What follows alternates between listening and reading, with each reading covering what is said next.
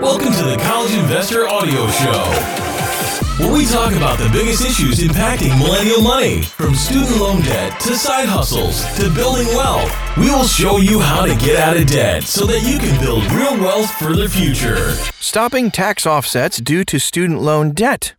That's our topic today for the College Investor Audio Show. Thanks so much for being a part of this.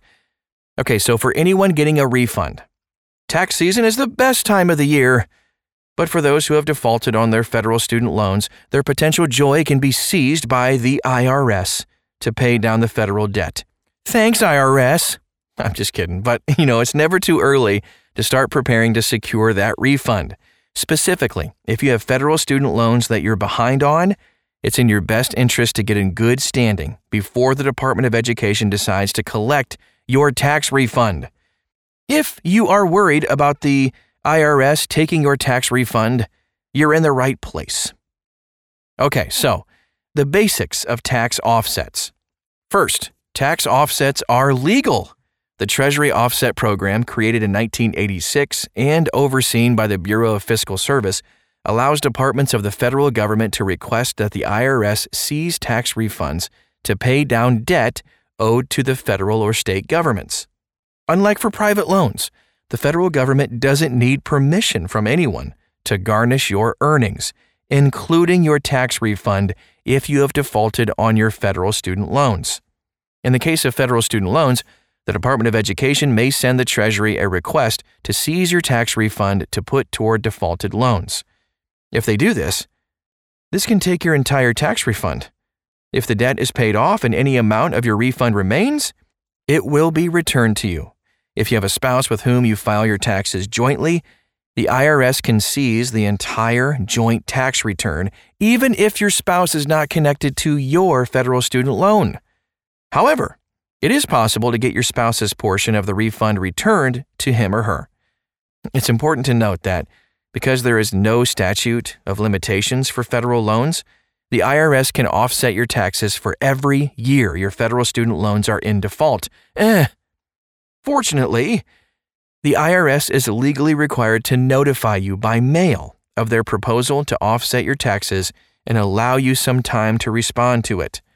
If you have federal student loans that are in default, you might receive a letter in the fall notifying you that the IRS plans to take your potential tax refund and apply it to your education debt. The letter will include information about your loans and instructions on how to proceed. Once you get the letter, you can do one of three things. 1, request a review to challenge the offset. 2, agree to pay the debt.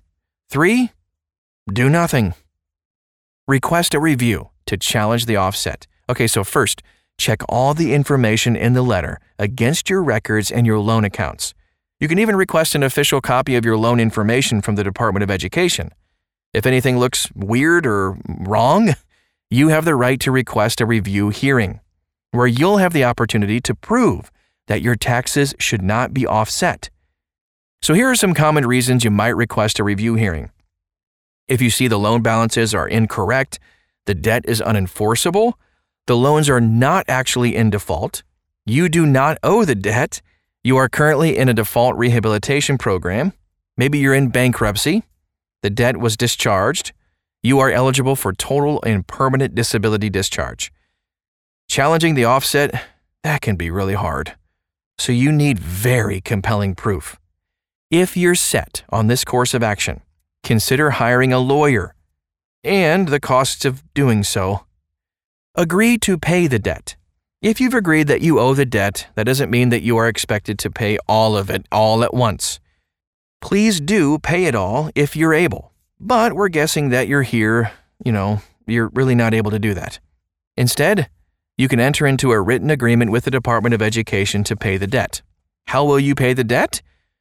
First, you'll need to take steps to remove your loans from default. That could include default rehabilitation or consolidation. After that, we suggest looking into federal repayment plan options so you avoid defaulting again in the future.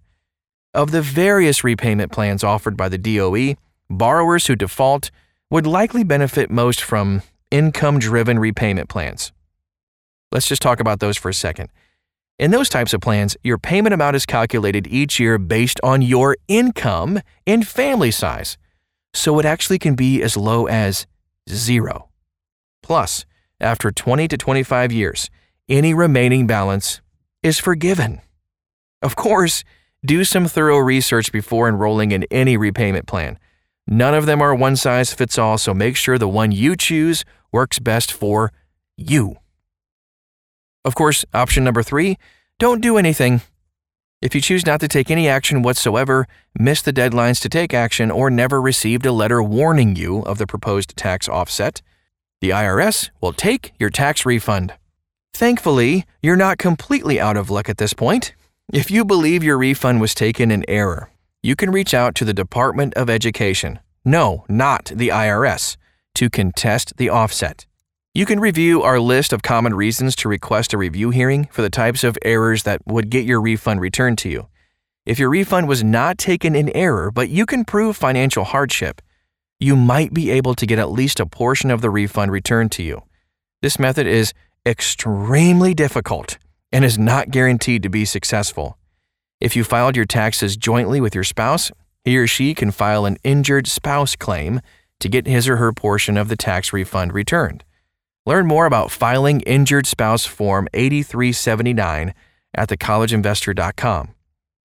Private Loan Tax Offset. If you have private loans and you fall behind, you don't have to worry about not getting your refund. Collectors of private loans have no way to seize the refund. However, your private loan servicer can take action to collect your loans much sooner than federal servicers can. Unlike federal servicers that can't take collection action until loans are 270 days past due, private servicers can take collection action as soon as you're late, on just one payment.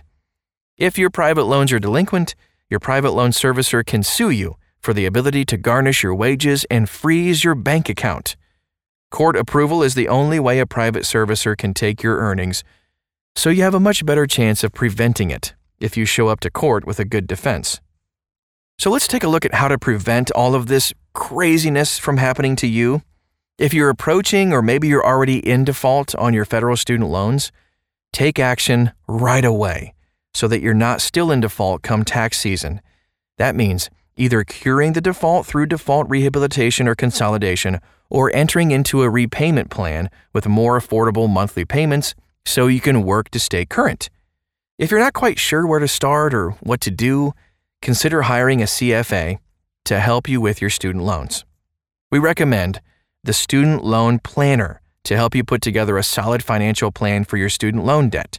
It's the Student Loan Planner, and of course, you can find that at thecollegeinvestor.com. We even have an article called How to Get Out of Student Loan Default in 5 Easy Steps. Find that as well. Again, it's thecollegeinvestor.com. Thanks so much for stopping by today. That's all we have for today, and I hope it was very helpful to you and kind of eliminated some stress come tax season.